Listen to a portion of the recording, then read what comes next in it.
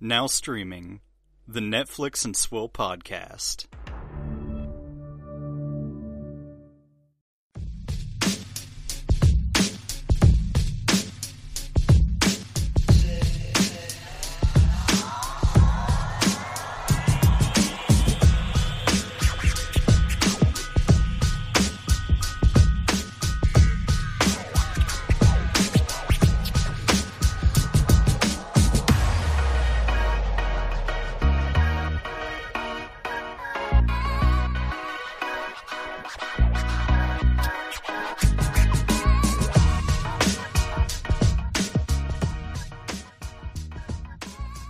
Hello, ladies and gentlemen. Welcome to the Netflix and Swill podcast, your source for Swill on a podcast.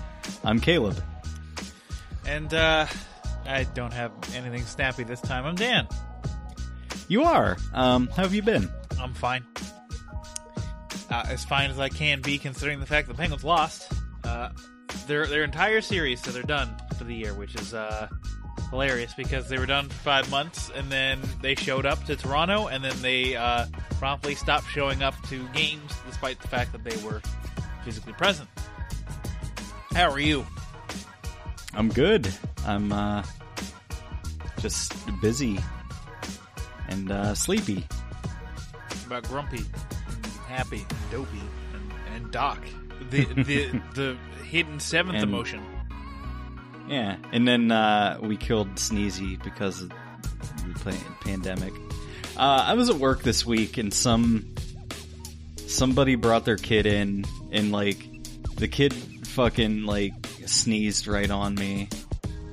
And I was like, "Can we fucking control the plague rats here, please?" Oh, of course not. Why should they be responsible for anything their child does? I feel like if your child sneezes on somebody in public, like, they should be fully within their rights to spit directly into your open mouth. I agree with that. I mean, it's the same thing, really. Excuse me. Where are my manners? Where's your supervisor? I don't know. I'm not feeling, I don't know about you, but I'm not feeling too bantery today, quite honestly. I could go on and on and on about the Penguins, but I won't because that would be giving it more effort than they gave it.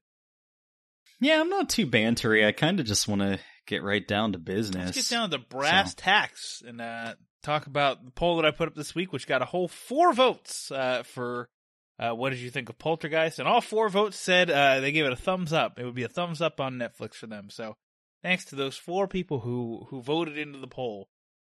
And with that, it's time to talk about some swill that we're having. Can we please get some alcohol into my mouth? He hates these cans! Stay away from the cans! Alright, I decided to have the rest of my Captain Morgan with, it's orange strawberry banana juice. Interesting. So it's, a taste of the tropical islands. Which is fine, I guess. Good. It's good. Alright, well, I'm having Bombay Sapphire and Tonic because I haven't had it in a while, actually. So, figured it was time to bust out Old Reliable again. SpongeBob spatula meme. No. Old Reliable with the jellyfishing net. Oh, that's right. So, I'm not going to call you an idiot, but didn't he have a special spatula in a case too? If he did, it was when he had the no, that was a different episode. It's possible. He had he got a robotic spatula that he replaced his old spatula with, and the robotic spatula was like, I don't want to fucking flip burgers all day, get the fuck out of here, and then that's actually an older episode. That's like a newer episode, but kind of like that one. But possibly, well, you have the gold one. Let's not forget you have the gold one. I don't remember. I haven't seen that show in a long time. We're veering into banter. Let's talk about some news. Oh, shit, it's mail time. God, what a depressing week this is. So, first and foremost, a district judge in New York has granted a Department of Justice motion to terminate the Paramount consent decrees. Those stated that the movie studios could not vertically integrate with theater chains, and also instituted bans on block booking, which is bundling multiple films into one theater license, and circuit dealing, the practice of licensing films to all movie theaters under common ownership. So, remember when we said that the only thing stopping Disney from owning all the theater chains is the law? Well, the law's gone, so get ready for Disney. Yeah, I mean, that's the way it's been going anyway. Like, the theaters are just going to be Disney and everything else will go on home streaming. Speaking of home streaming, Disney Plus is currently sitting at 60.5 million paid subscribers. They anticipated initially that they would hit 60 million by 2024. The company also announced that Mulan will be released to Disney Plus on September 4th for an additional $29.99 US on top of your regular monthly subscription. And then if you rent it that way, you will basically have a license to it for as long as you maintain your Disney Plus subscription. It's probably just going to come to Disney Plus anyway. Yeah. If you don't want to spend $30. It's going to come to Disney Plus in, like, time for Christmas. So just wait for Christmas. And you get Mulan for, not free, but for whatever, what is it, $6.99, $7.99, something like that. Just wait 3 months. Like, who gives a fuck? Yeah, I don't know who gives a fuck. Disney just posted their first quarterly loss in like 20 years? Yeah, something like that. Something like that. And no, it isn't, like, Disney Plus is not enough to raise their bottom lines. Well, no, because they had to spend money into paying for it. Like, it hasn't earned them any money yet, really. Sure. Probably. But first and foremost, they are a theme park-centered business. They're a merchandise-centered business. And with no one being able to go to theme parks, that is, like, they are unable to generate any kind of revenue from that. And that is their biggest revenue source, despite the fact that they make billions of dollars from the film industry every year. Yeah, their spending's got to be fucking insane. So that's Disney Watch for the week. We technically have another Disney Watch thing. This is a carryover from the Fox era of before Disney. But Netflix has purchased the Amy Adams vehicle Woman in the Window from Disney Fox. The premise is an agoraphobic psychologist befriends a neighbor across the street from her New York City brownstone, only to see her own life turned upside down when the woman disappears and she suspects foul play. Rear Window. The movie was originally delayed from October 2019 due to poor test screenings to May 2020, when it was removed from the Disney release schedule due to COVID-19. Okay, so it's a finished movie that Netflix will turn a profit on that Disney wasn't going to. So yes, this makes sense. It's probably not going to be good. No, I don't know. I'm really kind of sick of the trope of the psychologist who has a lot of psychological problems. I want to see a healthy, well-adjusted therapist in a movie. Paul, cast yourself in a movie again. I said healthy, well-adjusted. I mean, he's trying. He's trying. Leave him alone. Release the Snyder cut of Reap. Oh my god, I need to see slow-mo shots of Wayne Aruzu with double pistols. Alright, I thought this was just kind of funny. The Icelandic Eurovision contestants for this year released a video of themselves performing Ya Ya Ding Dong to make people stop fucking asking them to play Ya Ya Ding Dong. Perfect. That's the way to lean into the memes. Yeah, let me know how that goes for you. It's great. They did such a good job. Speaking of leaning into the memes, we nearly experienced true suffering at the beginning of every Netflix original. On the short list, so someone came out. It was like a VP or something, but he came out and basically said like, before we had the Netflix the dumb thing, we experimented with like such things as a goat bleat at the beginning. So, thank fucking Christ that never happened, because I would have shot myself.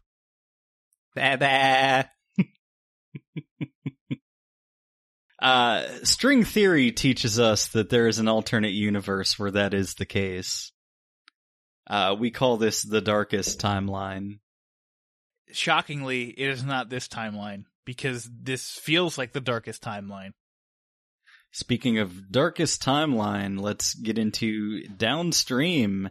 Baby, I can't control the internet. That's my favorite line! And talk about a new trailer from the creator of American Horror Story.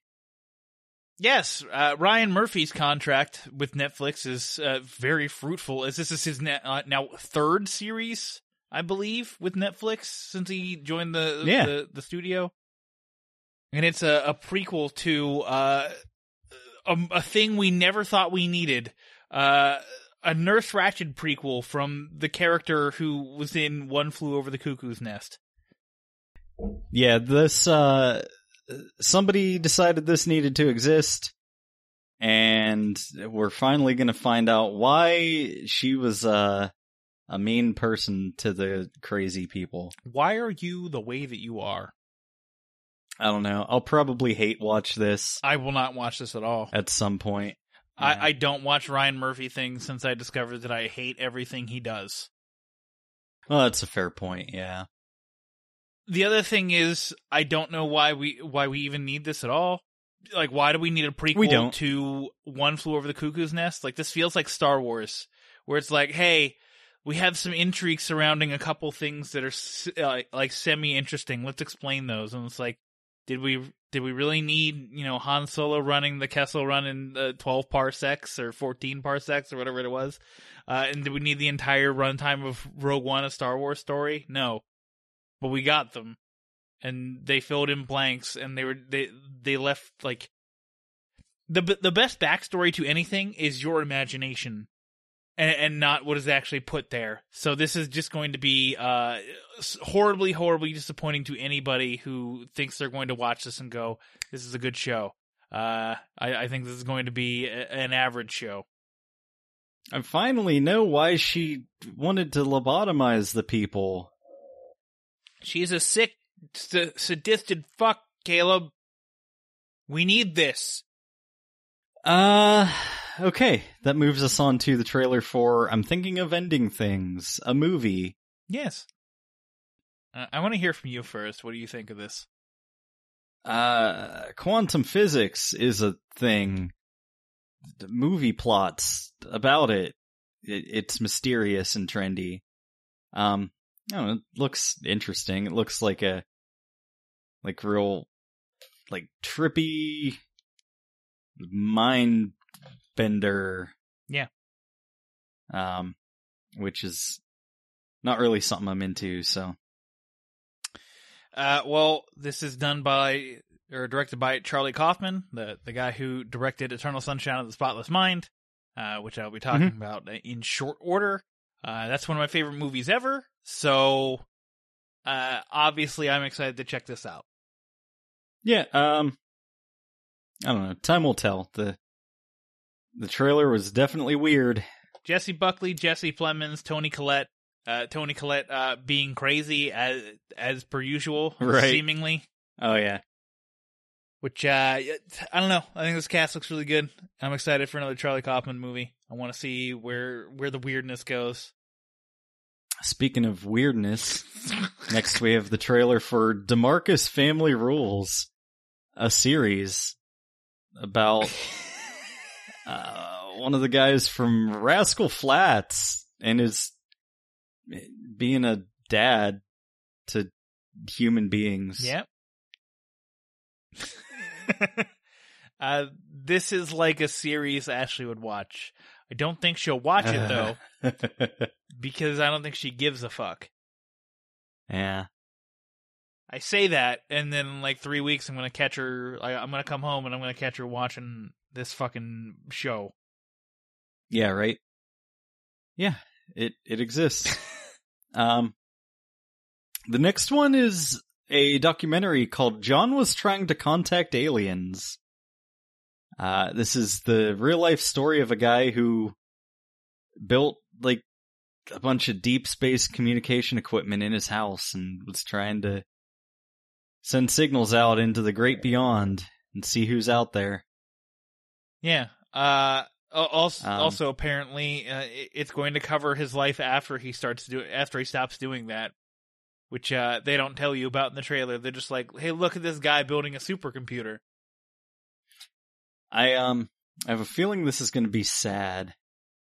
Oh, I wouldn't be shocked at all. This man looks like he lives a very sad, lonely life, considering that his life is sending out deep space transmissions. And I've also seen the movie Ad Astra. Looks like the kind of person who writes Sonic the Hedgehog / fiction. I don't look like that. All right, our final trailer is for an animated series, which I'm shocked they didn't call anime. It's called Hoops. It stars the voice of Jake Johnson, so I'm already out. Yeah, it's an adult who swears and is shitty. So this is going to be awful and fucking make Netflix $20 million. This will be the new Big Mouth. Because fuck you. Yep. It's going to be very popular and very bad. Alright, so that's it for trailers for the week, so why don't we hop into a quick break, and when we come back, we'll do quick hits, and then we'll get into our feature review for the week for The Willoughbys. The Netflix and Swill podcast is brought to you by our patrons. Gerald from 2Ps on the podcast, Nick and Justin from the Epic Film Guys podcast, Paul from the Countdown Movie and TV Reviews podcast, the IMDb Journey podcast, Julio from the Contrarians podcast, Ashley Gorski from the Rabbit Ears TV podcast, Nate Wade from the Everyone Has a Story podcast, Bill Sutton, James De La Rosa, Ben Kiefer, Chris Yaney, Brianna Petty, and Dan's mom. If you would like to become a patron of the show, find us at patreon.com/Netflix and Swill. In order to reach a wider audience, the show needs Apple Podcast reviews. To leave us a review, follow the link in the show notes or search for the show on Apple Podcasts. Thank you so much for listening and helping us grow. Our audience is at the heart of everything we do. You make the one-star movies worth it.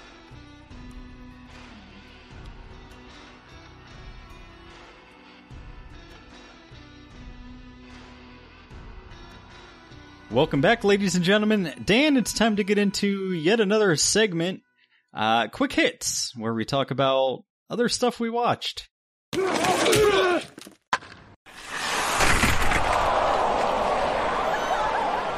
So what did you watch this week? All right, we got through a little over halfway through Avatar: The Last Airbender Season 2.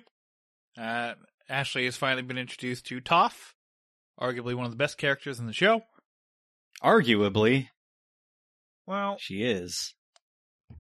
Well, her and Iroh. I mean, it's Iroh always numero uno. Yeah, Iroh's great. I had to do because Ashley is a person that doesn't pay attention all the time during a show. She misses a few quote unquote sight gags with Toph. Specifically, there's the one where they're flying on Appa, and Toph just exclaims, "There it is." That's what I would say if I could see it. And then she starts waving her hand in front of her face, and then she magically disappears. And in the background, you hear, I had to rewind that for Ashley because she missed it, and then she laughed hysterically. Where the fuck did I left off? Like, it's the drill episode. So they just got to Ba Sing Se, and they just stopped the drill, which is fine. There is no war in Ba Sing Se. Well, now I have to make Ashley watch some of that before we get to this. Before she listens to this episode. God damn it! I'll need her being spoiled by what is it? What are the secret police? I can't remember now. Fuck, I can't remember what they're called. Yeah. The Earth King has invited you to Lake Laogai. Oh God, yikes! Plus we get a Jet's character arc. Who we never thought we'd see again in the entire series. We get his character arc for the end of season 2, where he's like, "Oh, Iroh heated up a cup of tea. He's a firebender." I don't know. I don't know why they went back to Jet. Like, he was just such a minor one-off character, and it's like they were trying to make him a thing, but he's fine. I don't know. They had a good initial idea with him of setting him up to be like, here's what the Resistance is, but on the other side. Like, you think of the Resistance as like this all good thing, and then you get Jet, who is just like willing to sacrifice an entire village just to take out a few Fire Nation people. And then she was also like a romantic antagonist, I guess, if that makes any sense, for Katara. Yeah. But I don't think they run into the Avatar gang again. Of course, I don't think so. I could just be misremembering it. So I don't know. I feel like it was like, hey, we have this character.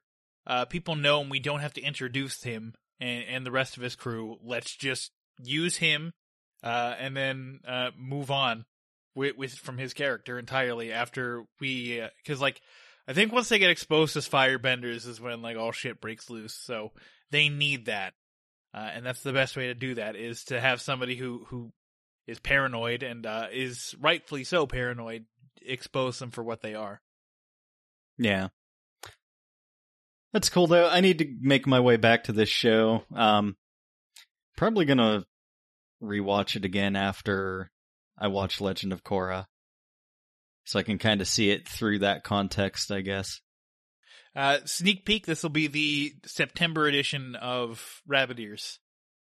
Is Avatar the Last Airbender, cool. So that's the main reason we're watching it. But more important things have to be discussed. I watched Killer Clowns from Outer Space for the first time in 3 years. There's that, which is pizza. Which is perfect. You actually posted that around the exact same time that scene was happening for us. So, this is my first time viewing this since, not falling in love with, but coming to appreciate B cinema more. And I can now officially say this movie isn't bad. It's just really boring. They had an idea, and they tried to stretch that idea out over 90 minutes, and they had some, decent gags, but it was just that's the thing is you have to be in the right kind of mindset to enjoy this movie, because it is just gag after gag after gag. But I don't know, I stand by I like a lot of the effects work that they did and stuff. Yes. And it's paced well and it is entertaining, so it's entertaining to a degree. I don't know. I don't really much care for budget Jerry Seinfeld, budget Laura Dern, and budget random white guy as our 3 lead characters who are clearly going to go Eiffel Tower later tonight. Well, yeah, that's what I was just going to say. I like that they twisted the whole love triangle thing on its head, where the whole movie it was oh, which guy is the main girl going to go for? And then it's at the end of the movie, it's well, ¿por qué no las dos? Yeah, exactly. So, I don't know.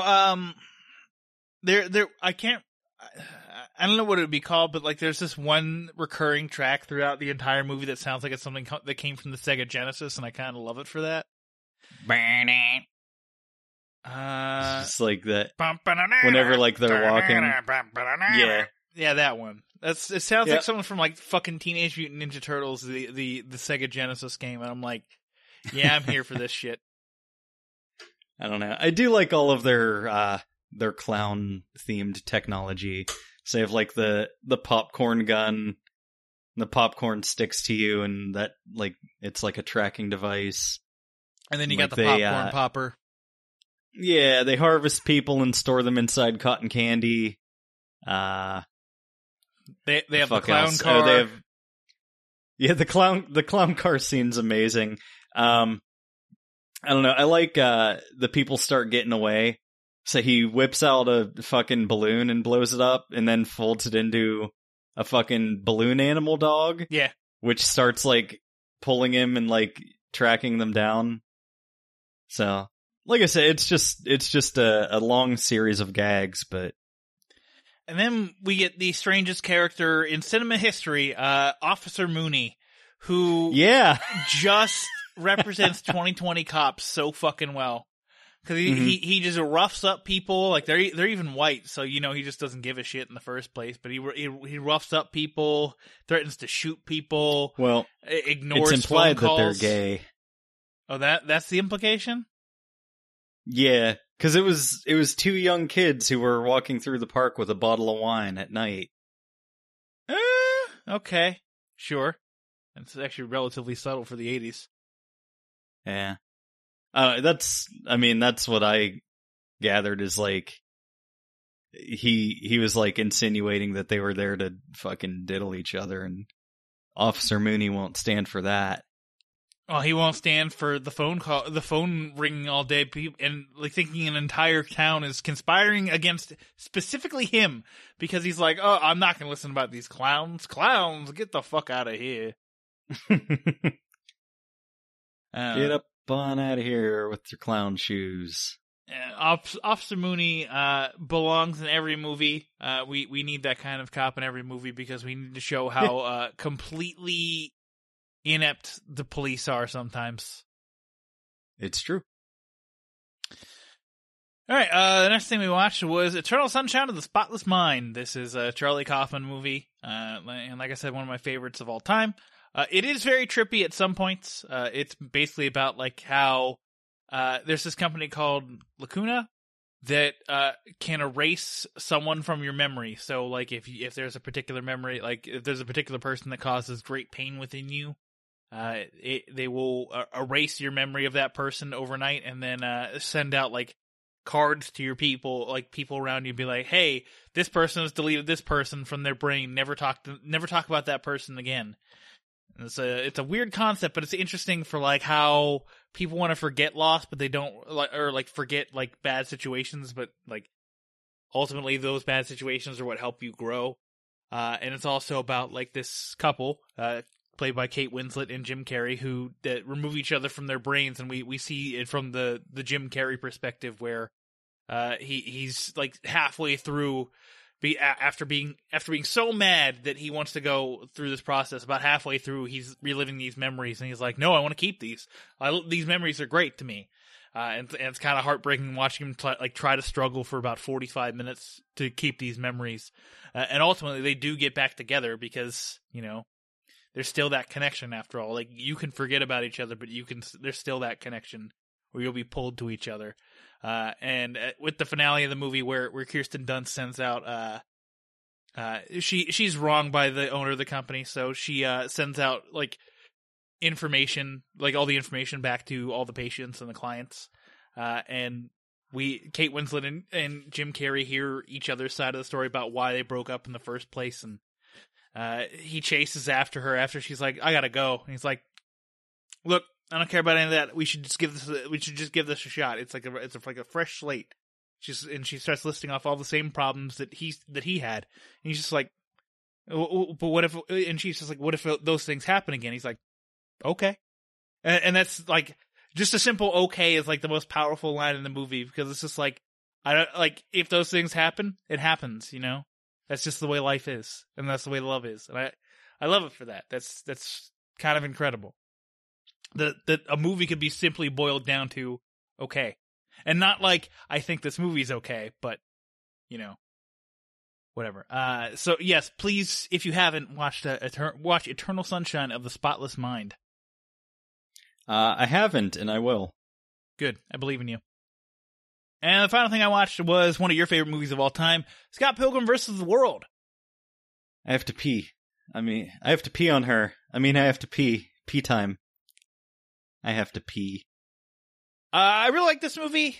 I'm not quite there in terms of greatness on it. Like, it's like that high 3.5, where it's like it's almost a 4, but it's like it's missing something. Like I love Chris Evans in this because he's like, you watch him now, especially after his Captain America-ness, and you're just like, wow, you are so against type. It's hilarious, and he's like giving it 110. He's easily my favorite part of the movie. Him and Kieran Culkin.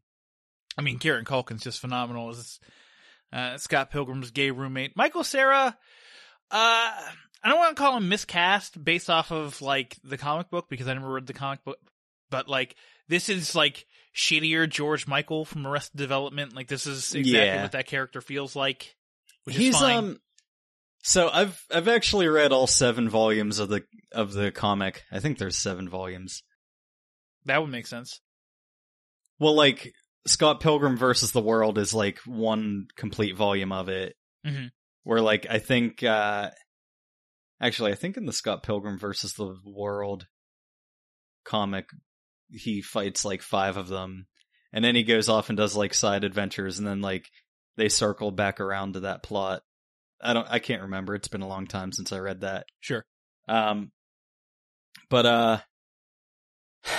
like he is kind of miscast, but I don't know who else you could cast to do that. 'Cause like Scott in the comic books is more of like a brash asshole, but also like a pushover, like lazy dipshit. So, and I mean, Michael Cera nails that latter part to a T. Yeah. Like he's just so perfect in that role.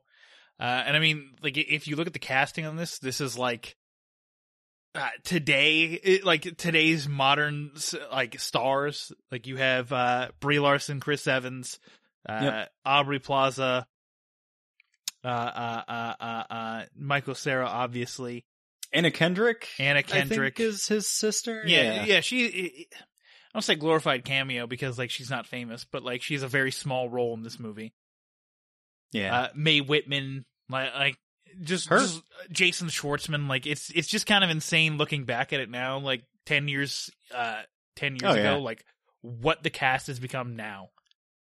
Yeah, which is one of my favorite things about this movie. Trying to think if there's anybody else kind of noteworthy. I mean, you have Brandon Routh, who was Superman, and then he does this. And Thomas Jane. Chicken isn't vegan? Yeah, Thomas Jane. And then, the other vegan police guy was, the only other thing I know him from was the sequel to Boondock Saints. Oh, God.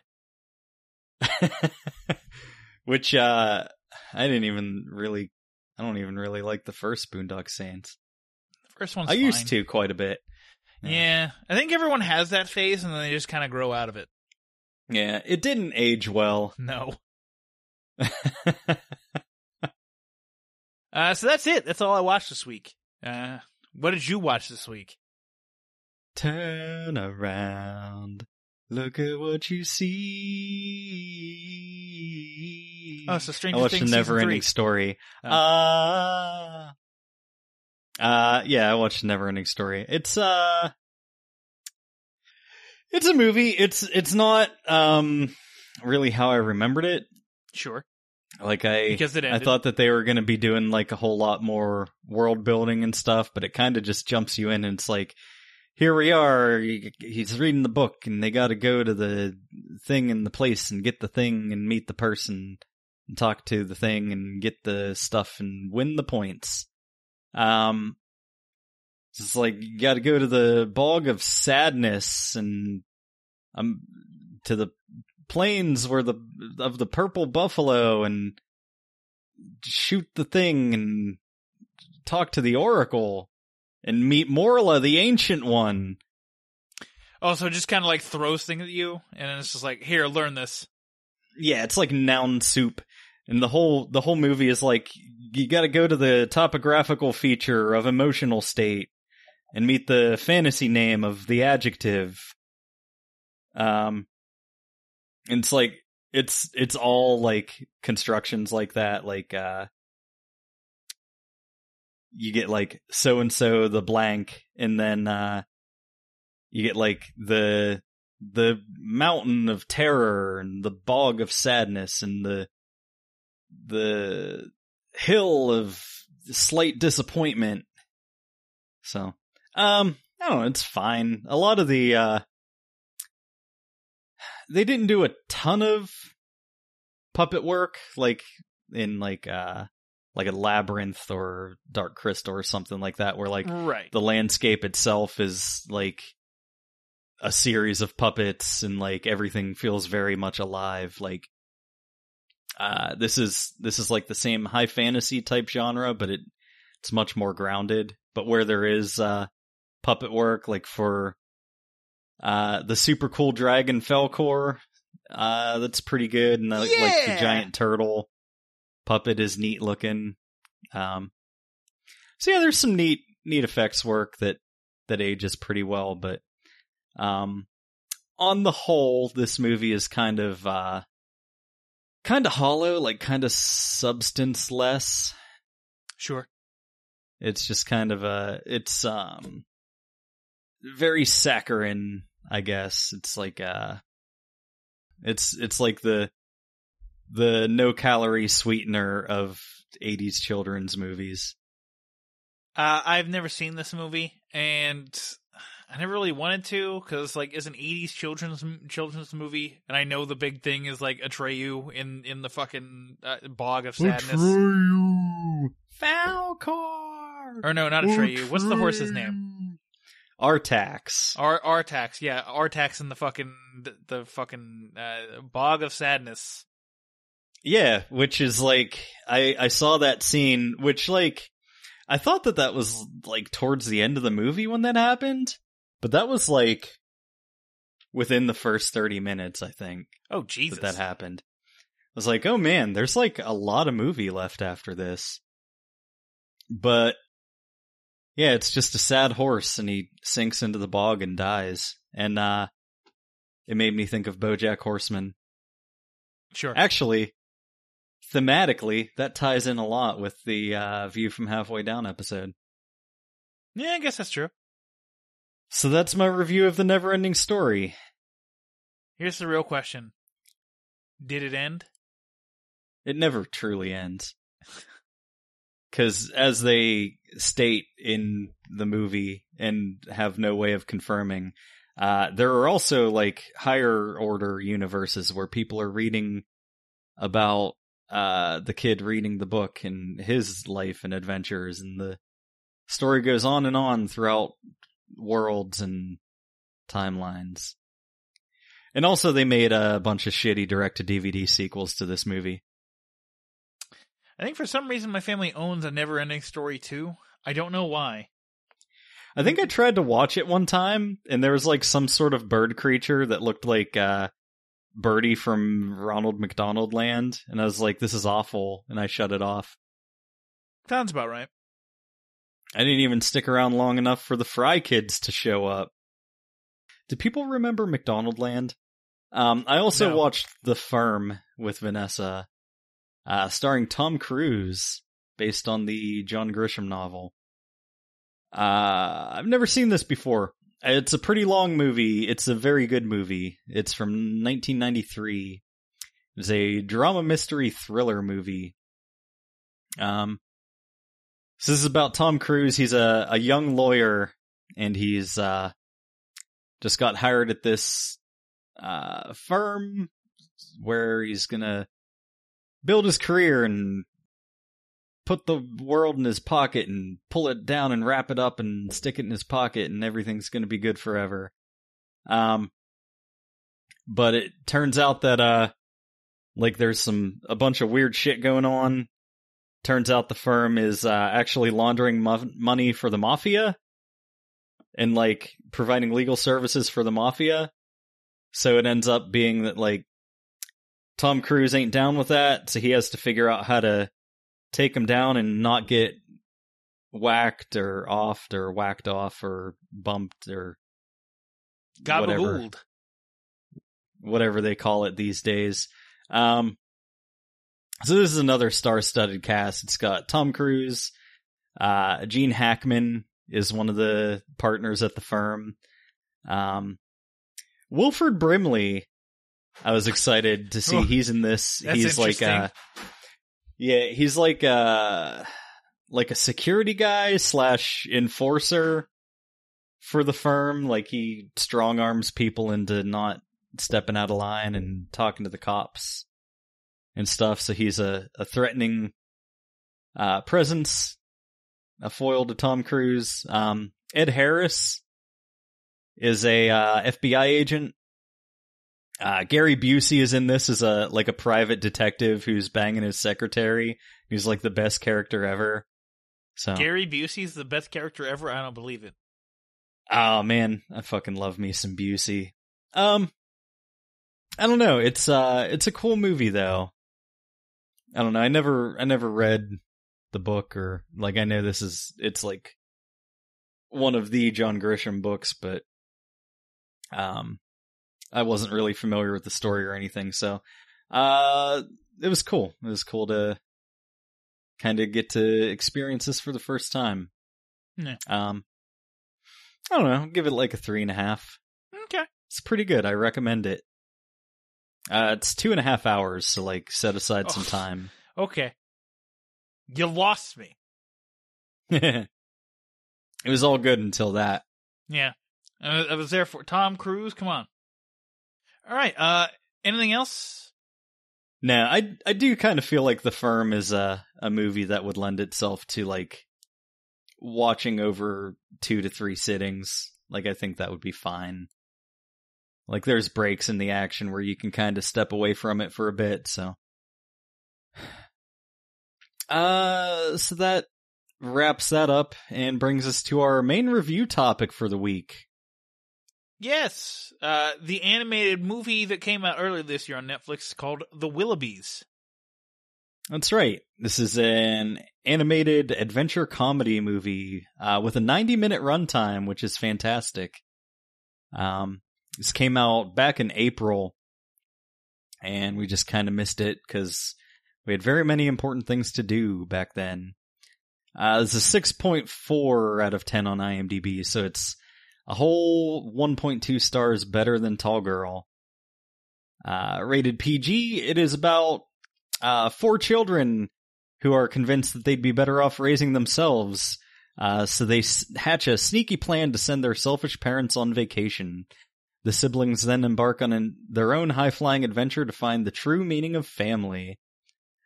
This is directed by Chris Pern and Corey Evans, written by Chris Pern and Mark Stanley, and stars Will Forte, Maya Rudolph, Terry Crews, and fucking Martin Short's in this for some reason. And your favorite actor of all time, Ricky Gervais. Oh, yes. As yes. a cat. As soon as I heard the Ricky Gervais cat narration, I was like, good, I'm in for a fucking treat. In case you were wondering what we skipped over to watch this, here's all of our episodes that came out in April. We had Coffee and Kareem, Tiger Tail, The Big Show, and Extraction. Man, I really liked Tiger Tail. I do too. That's currently my number 1 Netflix original movie of the year. Spoilers for this one because this isn't. I don't think this is even in my top 5. Yeah, I did like this. I think it's cute and charming and fun. Okay.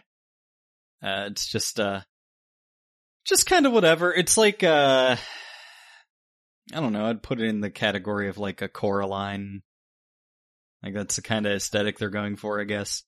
So it's about the Willoughby family, who were like this old, like, old-timey power family. Yep. Who had a proud lineage, and everyone had mustaches. Except their parents don't have mustaches because they fucked up the family. It's true. The mom only knits. She like cuts her husband's mustache hair and uses that hair to knit things for some reason. Which I think that's the most interesting thing about the movie is just like the animation style and how like the hair is animated, because it really, like, when they do the zoom ins on the hair or like the close ups on the hair, it looks like yarn. Yeah. It really made me want to play Kirby's Epic Yarn for the Nintendo Wii. Wee. They also do something similar with like clouds and like vapor trails. Is like they're basically like fluff. Like they just kind of like throw fluff, and it's a very interesting. There's the Candy Factory that has like a rainbow-colored smoke coming out of the smokestack and stretching across the entire city, which has to be highly toxic. But it looks like it's like dyed cotton kind of stretched across the sky. So definitely like visually striking. That's probably one of my favorite parts of the movie. That is my favorite part of the movie because otherwise, I don't care for this movie at all. Yeah. Okay. I don't know. I like that, and I actually do like the song that the girl sings. I'm fine with it.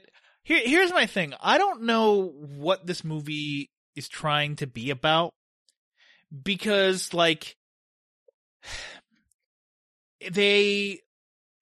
our one character is like, "Hey, let's talk. Let's like, I want to hold up the traditions of my family, even if my parents are just the fucking worst.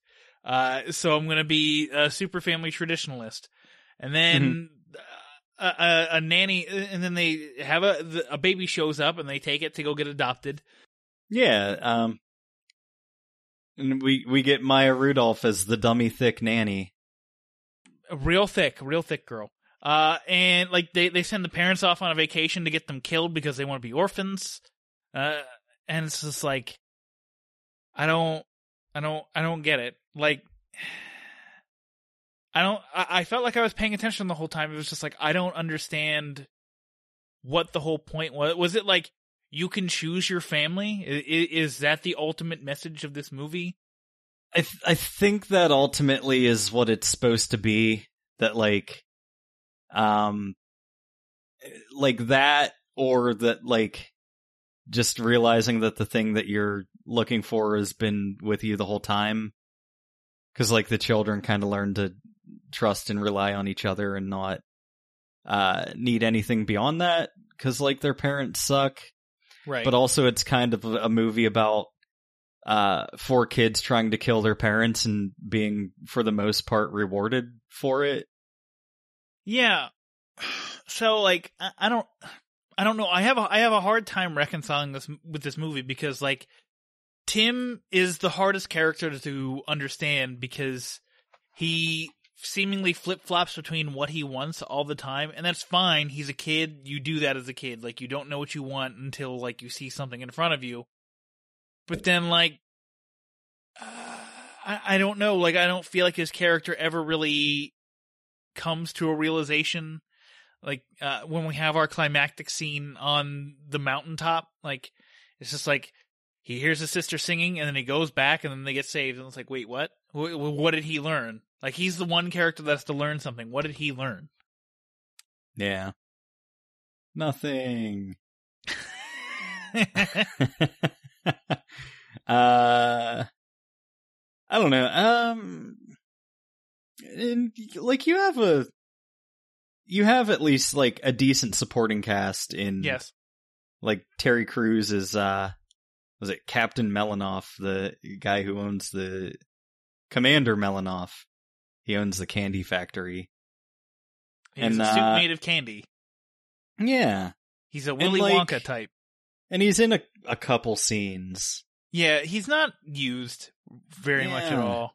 And it's a bit disappointing because it's like, oh, cool, Terry Crews. And even Ashley was like, oh, is that Terry Crews? I'm like, yeah. And then he's in like maybe 2 more scenes after that where she said that. Like I think he's in 4 total scenes. And that's fine. Like, I don't really, like, I'm never gonna chastise a movie for not utilizing characters as much, but like, I don't know. It felt like the whole nanny being like a motherly figure to them was really rushed as well. Like, hey, let's all become a family. And the nanny's just like, cool, I want to be a family with these people first to show you what a family looks like. And then we'll all become a family together. I don't know. Yeah, and I don't know, there's the whole thing with like the orphan that they find, baby Ruth. Get it? Oh, Because I just got it they now. go to actually. the candy factory. I legitimately just got it now. I'm so proud And also, of you. well, whenever they go to like re-gift this orphan that was left on their stoop, they decide to call her Ruth because whenever they get rid of her, they will be ruthless, which is what Tim says they have to be to survive. But I mean, like with the whole like them taking the orphan or whatever to the candy factory, like that didn't need to happen for the movie to happen. Like it's just kind of a thing that happened. And like a lot of this movie is like this. Like it's only 90 minutes, but it feels like a lot of it could have been pared down to really get to like what the point of the movie was supposed to be. Yeah. And conversely, some things could have been expanded on. Yeah. Like I was saying with the whole nanny thing, like the nanny Linda, which gave me nightmares. But like I felt like her character could I think she's there for like maybe 10 minutes of screen time, and it's just like, oh, we're just gonna go with this woman who was nice to us. And it's like, well, that's sort of problematic. Like this just kind of enforces children who should follow people who are nice to them and possibly get abducted and killed. And it's like, that's not fine. Yeah, the screenplay just seems really uneven. Like they just chose the wrong aspects to focus on. Like there's good stuff here for them to work with, just not what they decided to work with. You know what I mean? Yeah. That's all. That's kind of my whole thoughts on it. I think the voice cast is fine. Outside of Ricky Gervais, who could jump off a bridge tomorrow, and I wouldn't be sad. His shtick in this entire movie was just continually unfunny as he normally is. So, if there was one role that I could have done without, it was the cat, or just like, I don't know, replace it with like Jason Schwartzman. I don't care. Okay. What would you rate this bad boy? I gave it a 2. 2.5. 2.5. Cool. Well, that's The Willoughbys. Check it out if you want. If you have kids, they'll probably enjoy this and be like, but what about these themes, Dad? And Gerald will be like, well, son, I don't know how to explain it to you. But with that, we're going to cut and do a quick break here. And when we come back from that, we're going to talk about a patron-requested review for The Social Network. Do you love a good story? If you do, check out Stories of Your and Yours. I'm Sean Ennis, and each week on Stories of Your and Yours, I narrate a classic short story, adding music and sound effects to bring those stories new life. Poe, Vonnegut, Kipling, Twain, these are just a few of the authors that we've featured so far. And in addition to classic short stories, we feature original stories from aspiring authors. So if you do love a good story, give Stories of Your, that's Y-O-R-E, and Yours, that's Y-O-U-R-S, a listen today. And visit the show at SYY Podcast on Facebook and Instagram to say hi and let me know what you think. Welcome back, everybody. Caleb, it is time to talk about a patron-requested review for The Social Network. Well, fine, if you don't want my money. You mean, if we watch terrible movies, you'd give us money? Well, sure. Mr. Caleb, welcome to the Patron Review segment.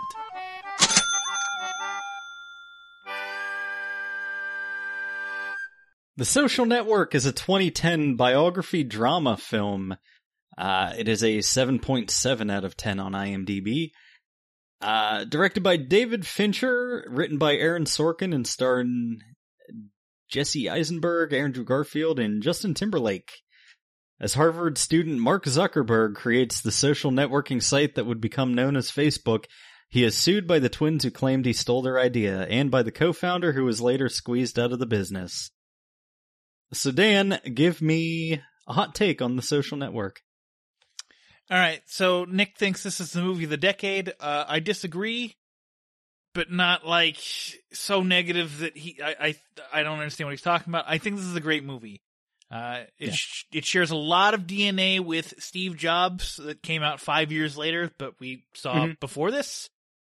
In that, like, I have a tough time connecting overall to any of the characters because, like, every one of these characters is somebody who goes to Harvard or who went to Harvard. They're going to be fine. I don't feel bad for anybody whose intellectual property was stolen, anybody who was forced out of a business, because you went to Harvard and you will be fine. And that's where, like, that's the big crux that holds me back from, like, truly enjoying this movie more. It's just like I have no sympathy for the elite. Yeah, like I did really compare this also to the Steve Jobs movie. I would say I liked this more. I hate Mark Zuckerberg more as a person, but I actually think that Jesse Eisenberg is a better actor than Michael Fassbender. Ooh, that's my hot take. That's a hot take. Like I've loved Jesse Eisenberg in everything that I've seen him in, really. Like, I don't know, he was the best part to me of Batman vs. Superman, him as Lex Luthor. Suck on that. You just want to watch the world burn. Yeah, suck on that, comic fans. Cause that's how Lex Luthor would be in, like, a realistic modern day take on it. He'd be the fucking nerd who's just a smarmy asshole. And Jesse Eisenberg is so good at that. Yeah, I don't know. This is a far cry from fucking film of the decade. That's a bold take, but it's a very well crafted film. Yes. And I don't know, the supporting cast is there. Like, they're all fine. Andrew Garfield is fine. Justin Timberlake exists. But Jesse Eisenberg is, you know, he really does steal the show. I don't know. I like. Great. I do like Armie Hammer because he's playing both of the Winklevosses. Yeah, which I thought was interesting. Like Fincher was like, man, I really like this Armie Hammer guy. Just give me another one. Like, well, there is no other one. Like, put him in my movie twice. Yeah. Yeah, I'm fucking 6'4" and 200 pounds and like 3% body fat, and there's two of me. Or whatever the fuck he says. That's the most macho thing I've ever fucking heard. Yeah. like macho asshole thing I've ever heard. Did you know that Armie Hammer is the grandson of Armand Hammer, who was the like creator of Arm & Hammer baking soda? It's like Armie Hammer has that baking soda money. I can't tell if you're joking. That is 100% true. Because that sounds plausible, but it also sounds like something someone would come up with to fuck with people. Look it up. Yeah, his grandfather, his name was Armand Hammer, and he created the Arm & Hammer baking soda company. Yeah. I think the other thing, and I get that Aaron Sorkin is a screenwriting master, and, you know, like, most screenwriters probably wish they could write a script half as good as him, but I do feel like this is one movie where his script kind of hurts, because these are basically incel computer nerds we're talking about, except for, like, you know, the Winklevosses. Like, Mark Zuckerberg, the way he talks to Rooney Mara in that first scene is perfect. Like, I love the script there. But then after that, like, Mark Zuckerberg just has, like, this perfect condescending answer to everything. And it's like, I don't know Mark Zuckerberg as a person, and I don't want to. But I don't feel like he has this kind of charisma and charm to where he can pull that kind of shit off. Well, like, look at the fucking videos of him, like, addressing Congress from a year or two ago. Like, he literally does that same shit. I'm gonna be honest, I didn't even watch those videos. I don't know. I just stayed willfully ignorant about that kind of stuff. I think the most interesting thing really about the movie and its production is that I think this was going on, like, the production of this movie was happening, like, simultaneously with, like, these depositions and such. Like, I don't think anything had been resolved yet while they were filming, which is why they, I think, put the ending stuff of, like, oh, these guys got this much money. Eduardo got some sort of money and also restored to the something, I forget. The masthead. Masthead, that's it. Like, oh, okay. Like it was just like a thing that happened. Like, well, we can't reshoot these scenes. Just fucking put up some text. Who cares? Oh, fuck it. Just put a where are they now segment. What did you think about the way they portrayed Zuckerberg? Not even just through deposition, but like what they supposed his through line was from the start of the movie to the end of the movie, like what his reasoning was for doing Facebook.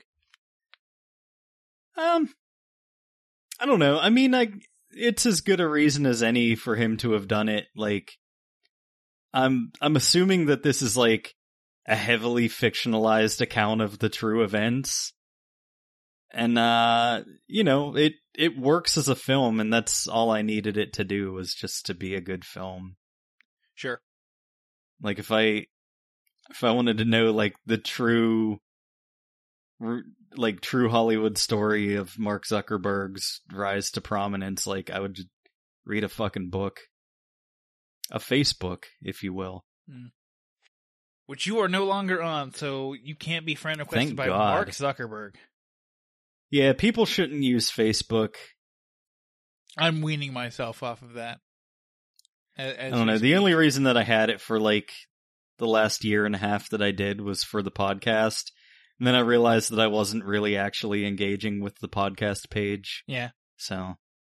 Yeah, simply all I do anymore is post our episode to Instagram and then let it post to Facebook.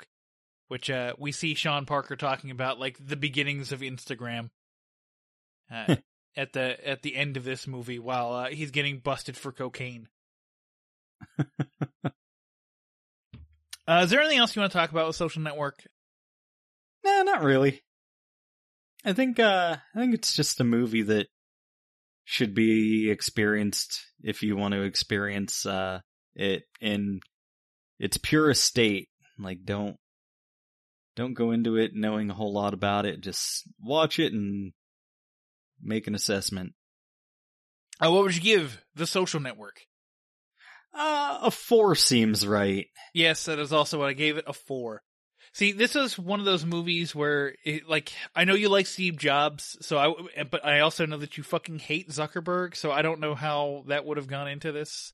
So. Oh, I hate Steve Jobs. Yeah. Like, so I figured, he'll probably be fine with it. Yeah. So, I'm sorry, Nick, that we don't think this is the greatest fucking movie of the decade. I can tell you what I think the best movie of the decade is in like 2 seconds. It's Pacific Rim. It's not Pacific Rim. It's Nightcrawler, actually. If I really believed that, Nick would be so mad. That's true. No, I'm gonna go out on a limb and say Nightcrawler is the movie of the decade, but that's just me. I don't know if I have a movie of the decade. That's fair. You don't have to think about that. You don't have to. You're allowed. You're allowed to not do that. I have a game of the decade, which is Breath of the Wild. Sure. I like to bring that up because I know it makes you mad. Sure does. So with that, time to talk about what we're doing next week on the show. And next week we are doing a review for the Jamie Foxx, Joseph Gordon-Levitt movie Project Power. And I didn't tell you this until right now, but we are going to be joined by Madi from Movie Marathoners as a makeup for missing the Pokemon Journeys review. Hooray. And we also have a dick pic for next week, because fuck it, who cares? Oh, fuck it. Put some dick pics in there.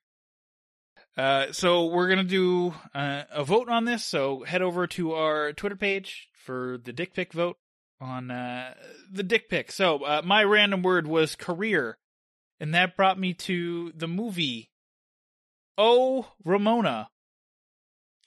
An awkward 16-year-old Andre is infatuated with his alluring but aloof schoolmate Ramona until he meets stunning hotel clerk Anemona while on vacation. Sure. This adaptation of the best-selling novel by Romanian comic Andrei Ciobanu was a box office smash in his home country. So this is Romanian. Okay. My word was highlight, which brought me to the Netflix original film #Reality High. Oh God, no. When nerdy high schooler Danny finally attracts the interest of her longtime crush, she lands in the crosshairs of his ex, a social media celebrity. Is this 2018? 2017. Oh my God. I remember talking about this trailer. It says this movie is witty and heartfelt. I don't believe you. Yeah. Just be glad I didn't pick The Princess Switch, which also came up. Oh, fucking yikes. Starring 2 copies of Vanessa Hudgens. Oh, God. All right, well, like I said, go over to our Twitter, @NetflixandSwill, to vote on that. That'll be up pretty much like right after this episode is finished recording. That's a bit. That's I just right. I combined that's about it into that's a bit. So there you go, everybody. You're allowed a new contraction. Tell them stuff, Caleb. Where can they find us and such? Netflixandswill.com. Your one-stop shop for all of our things that we do. We do things. Enjoy them. Consume our product. Uh-oh, somersault jump. And on that note, this is Caleb saying we'll see you next Tuesday.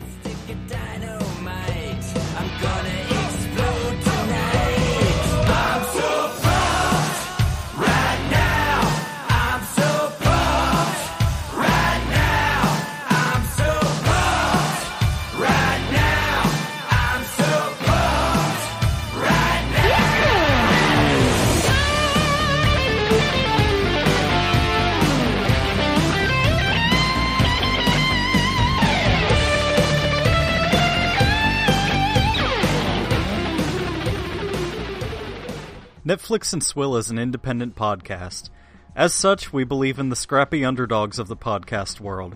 If you're an indie podcast and would like us to run your promo on our show, please contact us. The little guys need to stick together.